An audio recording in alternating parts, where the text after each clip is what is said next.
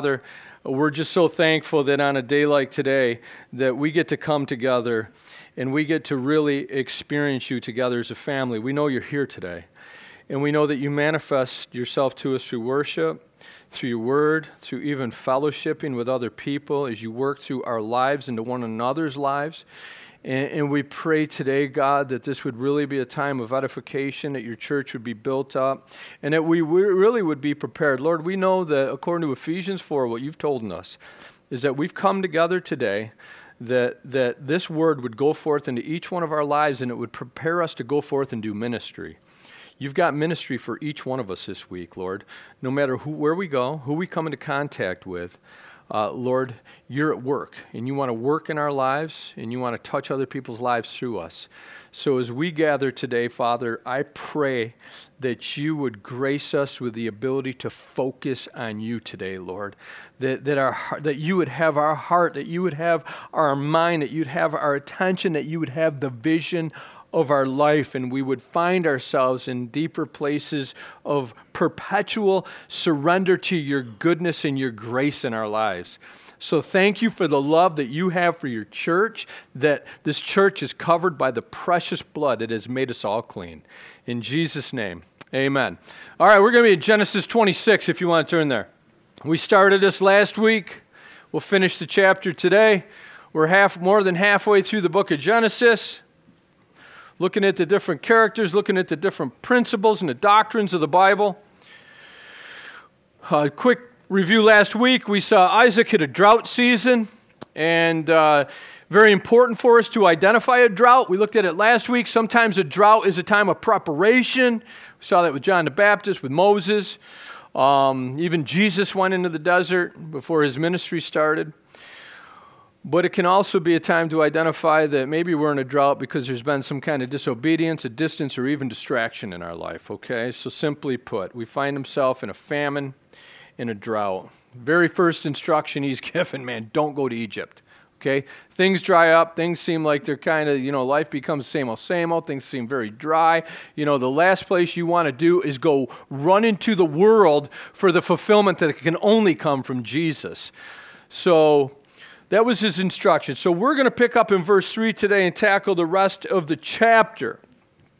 Sojourn in this land, God's telling Isaac, and I'll be with thee. Okay, so he promises his presence, and I'll bless thee. He promises his blessing for unto thee and unto thy seed. He promises the blessing down the line to his family. I will give all these countries, and I will perform the oath which I swore unto thy father Abraham, and I will make thy seed to multiply as the stars of the heaven, and I will give unto thy seed all these countries, and in thy seed shall all the nations of the earth be blessed. So what is he doing here? He's simply reminding him of the promises of old. That's what God wants to continue to do in our lives. That's why we study the Bible. That's why you have a Bible, and you've been exhorted by the Holy Spirit through the Word of God to read your Bible. Because this Bible is a book of promises. And these are promises of old that God wants to give to us and to remind us of, so these promises from the past will impact the way that we live in the present. Okay? For us as believers, because of the promises of God are so wonderful in our life that we walk through this life with expectation, anticipation, and great hope. That's what makes us different.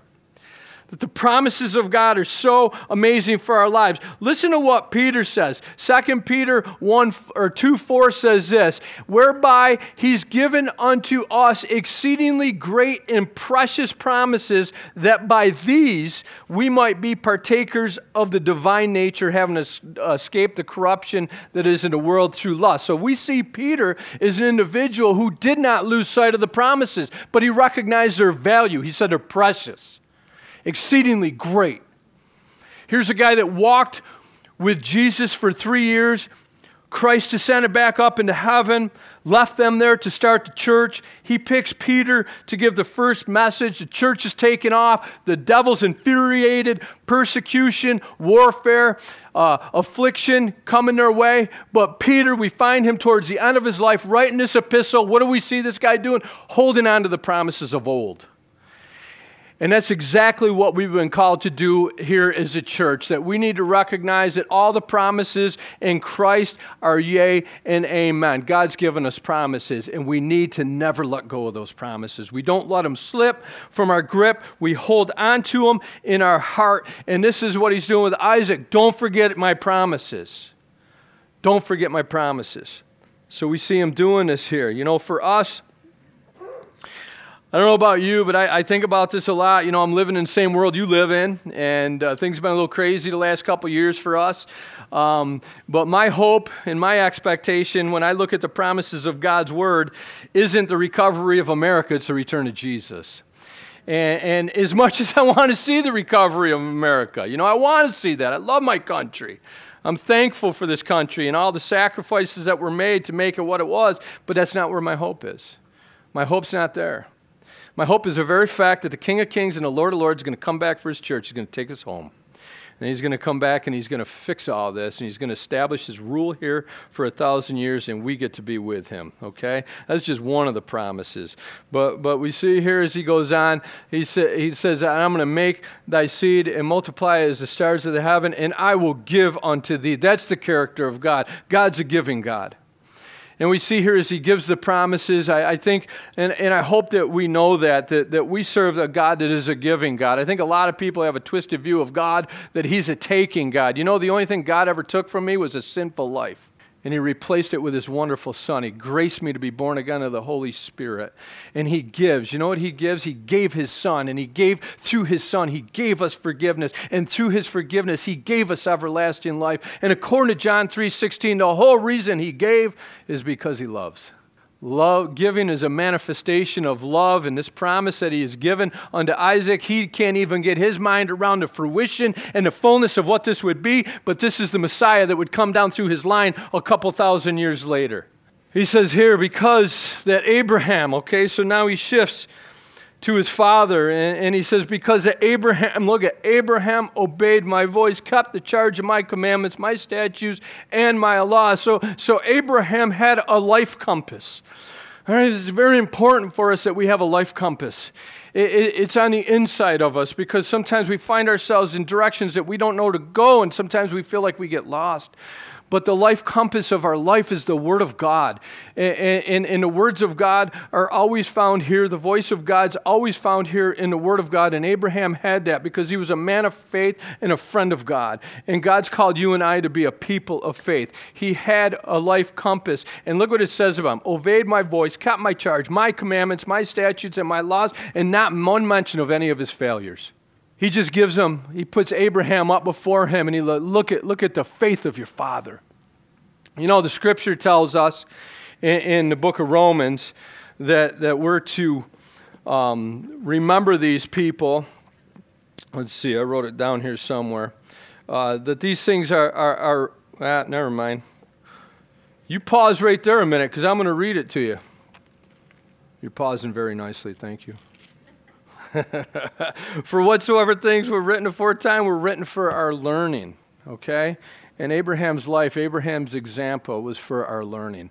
And it was for his son's learning here. That's what he told Isaac. The faith, the obedience, and the commitment of Abraham, that was the legacy he passed on. That's the legacy of a man of God. You know what we find? We find that so often we want the blessing of God on our life. And I'm going to tell you right now, the blessings of God are located on the path of obedience. You know, we can't be outside of the Scriptures, living our life outside of the Scriptures, making decisions outside of the Scriptures, so, you know, continuing to give ourselves the temptation outside of the Scriptures and expect that we're going to experience the blessings of God on our life. That's not the location of them. If you want the blessings of God on your life, you got to remember that they're located on the path of obedience. That's what we see here. And we ask, you know, Lord, bless me, right? We all want to be blessed of God. But sometimes he'll ask us, you know, what's your proximity to me? How close are you to me? Well, okay, now what I've spoken to your life, what are you doing with it? What are you doing with the words that I've spoken to you? What are you doing with the message, the personal message that I gave you? What are you doing with the very thing that I spoke to you in your time of devotion with me? What are you doing with it? Because it says here, Abraham obeyed my voice, and he certainly wasn't perfect. But the bottom line is, and I think this is what we need to remember for this generation, for us as parents, that our obedience can be a conduit of blessing to our children. And it's extremely important that our lives are living within the parameters of what God has called us to. And it says here, and Isaac dwelt in Gerar. And look at here, verse 7 says, and the men of the place asked him of his wife, and he said, she's my sister. Here we go again. Like father, like son, unfortunately. Now look I can't exhort you enough that in the Bible, we're so blessed because we have these reference points to run to. We have all these examples. We have all these people in the Bible. And I can't exhort you enough that the Holy Spirit is always warning us to run from the failures of others. Okay? And I believe that's probably what we can't see here, but I believe God was warning Isaac here. But what does Isaac do? It says that he feared to say. So they asked him of his wife. He says, she's my sister, for he feared to say. Look, I'm going to tell you something right now. Fear is a terrible leader. You don't want fear to be your leader because it's going to cause you to make the wrong decisions in life. All right? You got the opportunity that when you have decisions to make or you come across circumstances, and you better believe you got two elements that are going to be there. You're going to have faith or you're going to have fear. And fear is a terrible leader. It's going to cause you to make the wrong decisions. It's going to cause you to go the wrong direction. I love what the Bible tells us, that God hasn't given us a spirit of fear. All right? But we have to be aware that that's a weakness of humanity, right? In our walk as Christians, is that fear has the opportunity to be present, but we have to be aware of the power of fear. And unfortunately for him, he was afraid of these individuals, so he's going to go on and lie to them, just like his father did. Remember this, the fear of man, according to Proverbs, what does it do? It brings a snare. It's going to snare you up. It's going to lay you in a trap of the way that God wants you to walk through a situation. We live in some crazy days, but I'm going to tell you what right now, man, these aren't days to be fearful. These are days to be full of faith. These are days when we've got to be trusting in the Lord. You know, Proverbs 3 tells us when we look at this, we see him at a crossroads. I have the opportunity to tell the truth. I have the opportunity to lie. Faith would take him down the path of truth. Fear takes him down the path of a lie. You know, Proverbs tells us to trust in the Lord with all your heart, lean not on your own understanding. All your ways acknowledge him, and he shall direct your path. And unfortunately for us, you know what it takes? Sometimes to trust God, you've got to let self-control go. You got to let go of controlling the situation. I shouldn't say self-control, but controlling the situation that you're in. You can't manipulate it. You can't maneuver it. You just got to be honest, and you got to trust God with the outcome. And unfortunately, Isaac went the wrong direction the same way that his father did. I don't know if he knew about his father's failure here, but unfortunately, he did the same thing. And any time that I find myself in a realm of fear, it always convicts me because I'm sending a message to heaven that I don't trust you. I got to take control of this. Anytime we're walking in fear, it's because we're struggling to trust God. And we see that Isaac does the same thing here. And he put his wife in jeopardy. He put his wife in jeopardy because he wasn't a man at this moment that was walking by faith. He was a man that was walking by fear. For he feared to say, she's my wife, lest, said he, the men of the place should kill me for Rebekah because she was fair to look upon. And it came to pass. So, I mean, she's like 60 years old, and she's, you know, in his eyes, she's still a good-looking lady, a good way to be looking at his wife that longer in life towards the end of their lives, and still sees her as very pretty, and he was concerned about how the other people would see him. And it says it came to pass when he had been there a long time, that Abimelech, king of the Philistines, looked out a window and saw and beheld Isaac was sporting with Rebekah, his wife. That's the King James Version. And this isn't Sports Center we're talking about here, man. He was sporting with his wife. There's something romantic going on with them. And Abimelech called Isaac, and he said, behold, of a surety, she's thy wife. And how said she that she is my sister? And Isaac said, because I said, lest I die for her.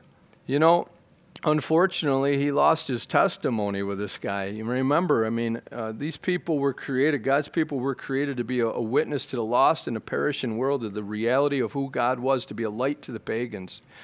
And we see here that he blows his testimony with him. And Abimelech, look what Abimelech says, "What is this thou hast done unto us? One of the people might lightly have lied with thy wife, and you should have brought this guiltiness upon us." So here we have a pagan ruler of the Philistines. And what does he see here? He says that we would be guilty. He has more moral fabric than the stuff that's going on in our culture today to say that someone to lie with your wife, that would have brought guilt on us, that it would be wrong. That's what we see here. There was even a form of a moral compass inside of him. And Abimelech charged all the people, and he said, "He that toucheth this man or his wife shall surely be put to death." Okay, now Abraham might have taken comfort in that protection, but the reality, because God's plan was in motion, he already had God's protection. But he didn't walk in it. He didn't walk in it, but he's walking in Abimelech's protection. In verse 12, now look at this. And Isaac sowed in that land, and he received in the same year 100-fold. And look at this. And the Lord blessed him. Okay? Here's the bottom line. This is something that we've got to remember. That God loves us so much, and this is what happened with Isaac. Isaac was living a lie there for a period of time. That God loves us so much, he will actually bring out our sin. Okay? He will actually do that. And you know the reason he does that? He does that because he wants to draw from us a purpose. The purpose is for confession and forsaken, so that we can prosper in our walk with Jesus. You know, Proverbs 28:23, tells us that he who covers his sin shall not prosper, but he who confesses and forsake it, he shall find mercy.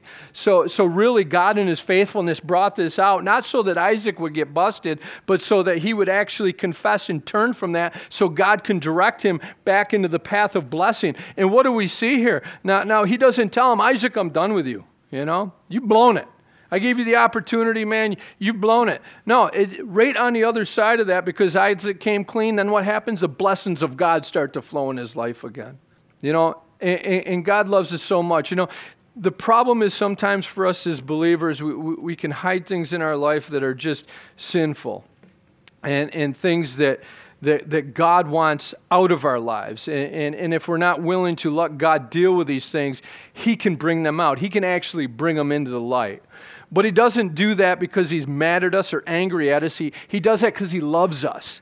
Because he recognizes that we're not going anywhere in our walk with him. We're not going to prosper spiritually, mentally, physically, or anything until this stuff gets dealt with. He wants to take us from glory to glory, and he loves us enough to get rid of the things in our life that are holding us back from that. So we see that's exactly what he did with Isaac. And then what happens once this all takes place? Isaac confesses, "Look, I own it. Yeah, I did it. I was fearful. I shouldn't have done it. I was wrong." We see this confession here. And all of a sudden, you know what God does? He wipes our slate clean.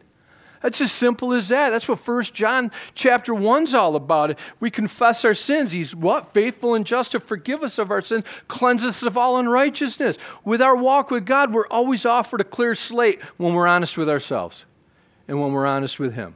And this is what he's doing for Isaac here. And then all of a sudden, what happens? Wow, the life comes clean again. Boom, the blessings of God start to flow into the life again.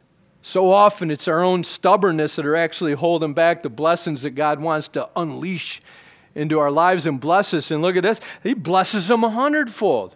You know what that tells us? That tells us that God hasn't only forgiven his sins, but God has forgotten his sins, and he continues on with the plan for Isaac's life. I'm thankful for that, man. I've got a whole resume of mistakes and sinful things that I've screwed up before, but you get right with God. You get honest. You get right with God. You be sincere. You do it. You confess it. You repent it. And then all of a sudden you're walking in the mercy of God again. Good place to be. This is where Isaac's at. And the Lord blessed him. Right on the other side of his confession, the Lord blessed him. And the man waxed great, and he went forward. We see this. He's advancing, and he grew, and he became very great. Growth and greatness in the eyes of God is advancing forward, moving forward, growing in our faith. Hebrews telling us, let us lay aside every weight and the sin that so easily besets us and run with patience the race that is set before us. It's moving forward. Paul tells us to forget the things that are behind, reach forth unto the things which are before, and press towards the mark of the prize of the high calling of God in Christ Jesus. God's desire for us is to advance us. That's where greatness is. That's where growth is. That's what the direction that God wants us to go. We have prayer meeting every Tuesday. One of the ladies here always prays that we would be moving forward, that we would be advancing in our worship of God, that we would be singing to the Lord in spirit and truth from our hearts, that we're giving God adoration from within, no matter how bad your voice is or how good your voice is. That God would receive our worship, that we'd be advancing in the Word. And that doesn't mean that I would be reading more chapters necessarily, but the Word of God would be advancing in my life and would have a greater hold of me. It would be more visible in who I am.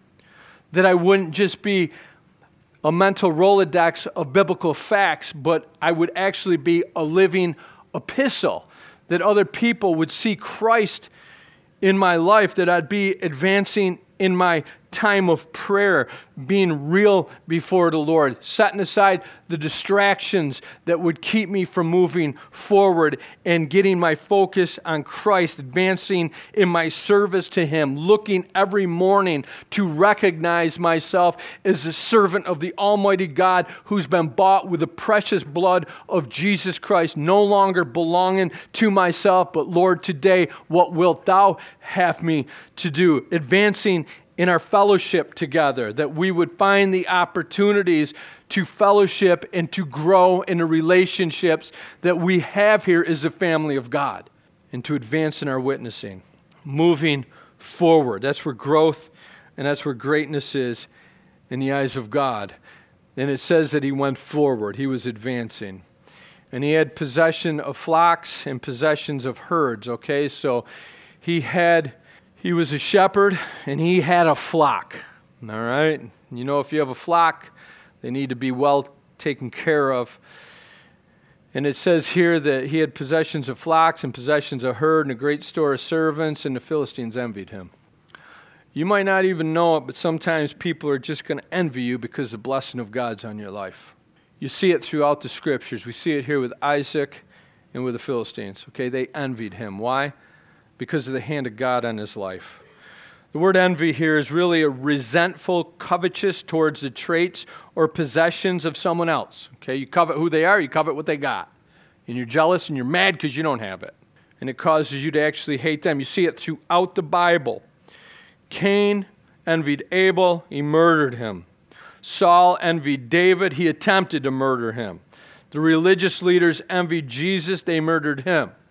Joseph's brothers envied him. They sold him into Egypt. The satraps and the other rulers of Babylon were jealous of Daniel, and they attempted to murder him. So I think for us, it's very important because, we're just weak sometimes, and there's an element of the flesh that is there, and envy is a part of it. And I think really one of the remedies to make sure that you never fall into that realm of envying other people and being content with the lot in life that God's given you is that truly you just rejoice with those who rejoice. So when someone gets blessed, you rejoice about it. You thank God about it. You bless them for it. You just say, hey, man, God's really blessed you. Maybe someone else's unsaved spouse got saved, but you're still living with that crazy heathen at home. You just you don't be envious of them or mad at them. You just rejoice with them. And because envy really, it's the rottenness of the bones, and we see this taking place here because of God's blessing over the life of Isaac. And look what happens in verse 15, all the wells which his father's servants had digged in the days of Abraham, his father, the Philistines, had stopped them and filled them with earth. So he's got a flock that needs to be watered, right? And you got these wells that were dug to take care of future generations, to meet their needs, right? And to sustain life for them. The well here really, it's a source that provided life. And you know what you see here? You see the enemy filled him in. And Abimelech said unto him, Go from us, you are much mightier than we. And Isaac departed thence, and he pitched his tent in Gerar and dwelt there. And Isaac digged again the wells of water, which they digged in the days of Abraham his father, for the Philistines had stopped them after the death of Abraham. And he called their names after he had named what the father had called them. So you know what we see here? We see here that these wells, they're a picture of God's constant provision for life and the necessity of survival. You know, I believe wells were dug of old. And I believe the enemies come and fill them in. You know, they're the wells of the water of God's word, they're the wells of the living water. I was thinking about it today. Unfortunately, our country was founded really upon Christianity and the Word of God. And it was the church that was so strong in this country that made this country so great. And, I think that if some of the great denominations of our country's history, I believe they've been hijacked and they've been taken hostage by the enemy, and their wells have been filled in. You used to hear the gospel. You used to hear the truth of the word.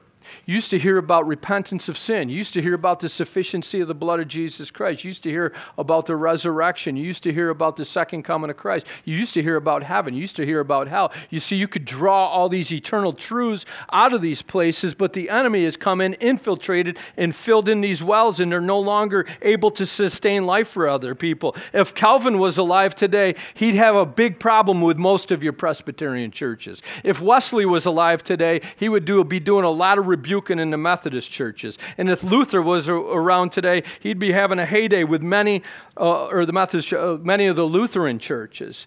And unfortunately, what the enemy has done is he's taken these places that were really a place to sustain life to the soul, and he's filled them in. He's filled them in with things that shouldn't be there. These wells, the enemy has clogged up, that once were wells of salvation. Now they've been contaminated with legalism. They've been contaminated with liberalism. They've been filled in with humanism. They've been filled in with performance, salvation, behavior modification, business model ministry, and Aaron-style ministry, like when Moses was on the mount, just give the people what they want. And I believe, from what I saw, is really what I believe God did with the Calvary Chapel movement was he dug out everything that shouldn't be there. And he just got back to the simplicity of what should be there.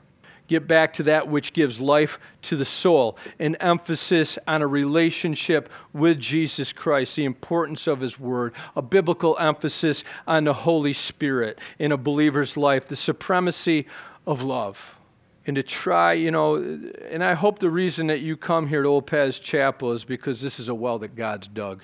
And as we've dug this well, I thought about the other day, we started with a coffee shop and we just tried witnessing to a bunch of youth on the streets, and then we started teaching the word. We dug a well down there.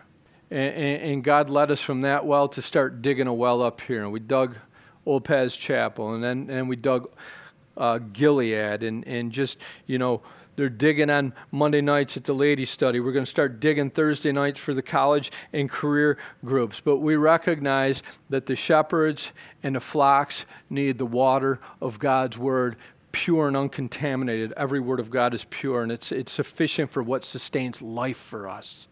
And it's very important. And I hope during the week that you are drinking from the well of God's word, and I hope that when you come here on Sunday, you sense the splash of God's word over your life, as it doesn't only quench the thirst of the soul, but it also is a cleansing agent in each one of our lives to give each one of us what we need. And we're doing everything we can to keep the dirt out. We just teach the true integrity of God's word. Can you imagine if the wells were unclogged in this country? Can you imagine if all the ministries and the churches across the landscape of the United States of America just started getting all the garbage out and started to get back to the water of God's word? How that would bring a cleaning to our country, a cleansing to our country. You imagine the inward thirst where people are running in all the directions and actually getting poisoned. They could actually get their thirst quenched by the truth of God's word and a real relationship with Jesus Christ. But look at Isaac. And Abimelech says to him, go from us. You're mightier than we. You didn't do anything wrong. What, you just God's blessing him? Now you're kicking me out of the country? But we're going to see something about Isaac. He's very humble, very meek. You don't see him putting up a fight. I am not leaving. You're going to be leaving. I'm bigger than you. We don't see him doing that. You know why? Look at. When you're treated wrong, okay? He's treated wrong here. When you're treated wrong, allow God's sovereignty to enable your humility. He's just humble. He's going to move on. Why? Because I believe he saw something very sovereign in God's, in the work and the power of God in his life. When you're treated wrong, allow God's sovereignty to enable your humility. That's what Jesus did. That's what Jesus. I'm trying to tell you. I'm trying to tell you. Sometimes people do the wrong thing to you, and all of a sudden a door closes. It wasn't your fault. If God's closing a door in your life, trust me, you don't want to put your foot in the door. You let the door close, and you move on. And that's exactly what we see Isaac doing here, right? So he pitched that. So, all right, we read that, and he digged again the wells of water. Okay, so he's redigging, which they dug in the days of Abraham his father, for the Philistines had stopped them after the death of Abraham, and he called their names after the names by which his father had called them. And Isaac's servants, they digged in a valley. Notice the location in the valley. We think of the valleys in our life, we think of the low points. Right? We want to live on the mountain peaks, right? Oh, it's beautiful up here. The air is so clean up here, We have these mountaintop experiences and revelations with God, and they're few and far between, because the reality for us as Christians, we spend a lot of time in the valley, don't we, in the low places?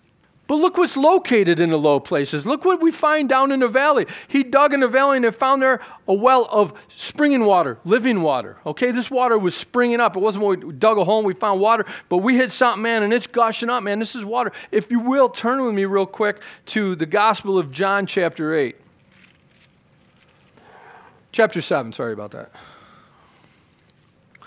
So we see Jesus here. John chapter 7, look at verse 37. It says, in the last day, the great day of the feast, Jesus stood and he cried, saying, if any man thirst, let him come unto me and drink. Obviously, he's not talking about a physical thirst here. He's talking about the interior thirst that there's not a human being that's ever walked this earth doesn't have. They can resist it, they can fight it, but they have a thirst within them that can't be satisfied by anything they've tried to put inside of them or experienced on the outside of them. He says here, he that believeth on me, as the scripture has said, out of his belly shall flow rivers of living water. Okay, just like we're seeing here down in the valley, right? This living water, this springing water.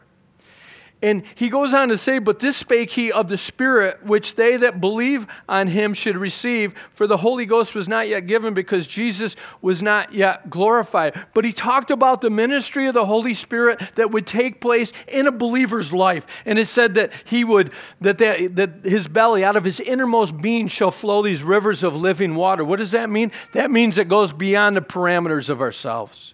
All right?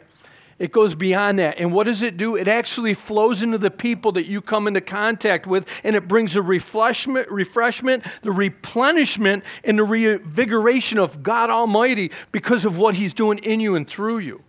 That's what the Holy Spirit wants to do. He wants to touch other people's lives through you. He wants to overflow through your life and leave an impact upon the people that you come into contact with. Now when Jesus said this, he says, I say unto you, ask and it shall be given unto you, seek and you shall find, knock and it shall be opened unto you, right? All in the Greek is keep asking, keep seeking, keep knocking. That's what the Greek is, okay? It's not like a one-time thing, ask, seek, knock. It's asking, seeking, and knocking, okay? This is in pursuit. Now remember, these servants were digging, all right? They were digging. For everyone that asks receives, he that seeks finds, and him that knocks it shall be open. If a son shall ask bread of any of you that is a father, will he give him a stone? Or if he asks a fish, for a fish will he give him a serpent? Or if he shall ask for an egg, will he give him a scorpion?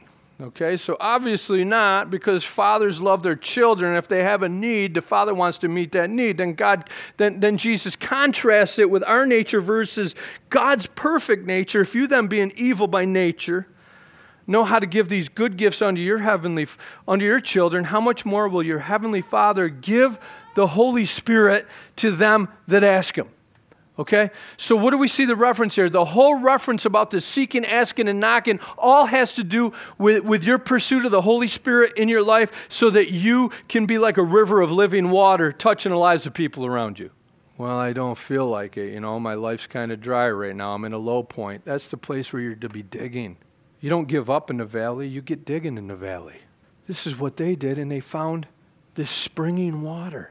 Things feel a little low right now, a little lost right now, kind of in a low point. No better time to be asking, seeking, and knocking for the Holy Spirit's work in your life. Now go back to Genesis. We'll get moving here. And a herdsman of Gerar did strive with Isaac's herdmen, saying, the water's ours. And he called the name of the well Esek, because they strove with him. It literally means the quarrel well or the well of contention. All right? And they dig another well. So what do we see Isaac doing? He just moves on. You know, sometimes you just got to dig a well and move on. You know, because there's other places to dig. Maybe places that'll be more fruitful. And look what he says here. He says he dug another well. And they strove for that one also. And he came to name it Sitnah, which literally means the well of opposition or the hatred well. Okay? So we see, what's Isaac experiencing here? He's experiencing contention. He's experiencing opposition. But you know what he did? He kept digging. This guy persevered. He endured. You know, so often for us, I don't know what we sign up for in Christianity, but man, when you get saved, you've been put in an army and you got a real enemy like these guys. You know, the devil comes to steal, kill, and destroy, and he's going to want to mess with you bad. He's going to want to bring opposition against your life. You're going to lay down and die. You're going to get up and fight. You know, we've been called to endure. We're called to persevere. Matter of fact, I think one of the things that really settles the fact whether we're truly saved is that we have a persevering spirit, that we continue. I think a saving faith is a continuing faith. It doesn't quit. It doesn't give up. We see Isaac here. He just moves on. He keeps digging. He keeps digging for the source of life. And he removed from thence, and he digged another well, and they strove, and they... for that they strove not, and he called the name of it Rehoboth. And he said, for now the Lord has made room for us, and we shall be fruitful in the land. There's room for us. You know, maybe that's what happened, you know, when you came to saving faith in Christ. Maybe your family wasn't too happy about it. Maybe you lost friends about it. You know, maybe the people at work mock you, or all of a sudden people don't like you anymore, whatever it might be. But you know, as you keep digging into the Lord and keep digging into everything that He wants you to, digging into the Word, digging into your relationship with the Holy Spirit, you know, all of a sudden you're gonna find a place where there's room for you. And that's what this is designed to be. There's room for us here, because this is where we're designed to be. You know, the reality is there's no room for us out there. That's enemy territory. There's room for us as we gather together as the family of God. The enemy didn't make it easy on them, wanted to discourage them, but they kept digging. And eventually it led them to the place where there's room for them. We have a place here because we think and we live similarly, because we've chosen to live in and under the love and guidance of God's Word, worshiping and serving Jesus Christ together. So they found a place where there's room, and he went up from Beersheba. That means the well of ample room. There's not a lot of room in this world for the people of faith. Unfortunately, you might find that you're not wanted in many places, but you get amongst God's people and there's room for you. And he went up from thence to Beersheba, and the Lord appeared unto him the same night and said, I am the God of Abraham, thy father. Fear not, for I am with thee. You know, it's the very presence of God that gives us the courage to keep moving. You know, I think it's something that he was reminded of. It's something the Scripture reminds us of, and it's something that we got to continue to remember. That, man, we're not doing this life alone, and we're not out there in that battle alone. That we've got Jesus Christ right by our side, man. We don't walk by sight. We walk by faith. We might not be able to see it, but he tells us that he's with us, and he says here, I will bless thee, multiply thy seed for thy servant Abraham's sake. And look at this, he builds an altar. All right, a place of worship. He's worshiping based upon who God is before the promises even come. He builds an altar and called upon the name of the Lord and pitched his tent there. And there Isaac's servants, they dug another well. Just a lot of well digging. Then Abimelech went to him from Gerar, and Aphanez, one of his friends, and Phicol, the chief captain of the army. And Isaac said unto them, why do you come to me, seeing that you hate me? You sent me away from you. And they said, look at this, and we saw certainly that the Lord was with thee. So the life of faith testifies to the evidence of God to the lost, okay? The life of faith testifies of the evidence of God to the lost, okay? How did they see it? From the blessings? Maybe the way he handled himself. We don't know.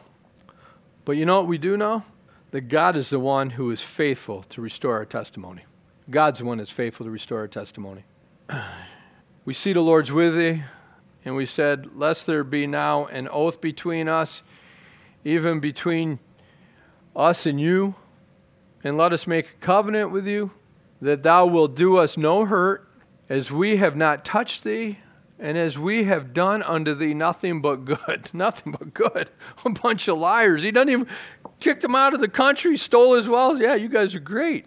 And have sent thee away in peace. Thou art now the blessed of the Lord. You know, these guys were liars, but here's the bottom line. You just let God deal with them. Look what he says here. And he made them a feast, and they did eat and drink, and they rose up betimes in the morning and swear one to another. And Isaac sent them away, and they departed from him in peace.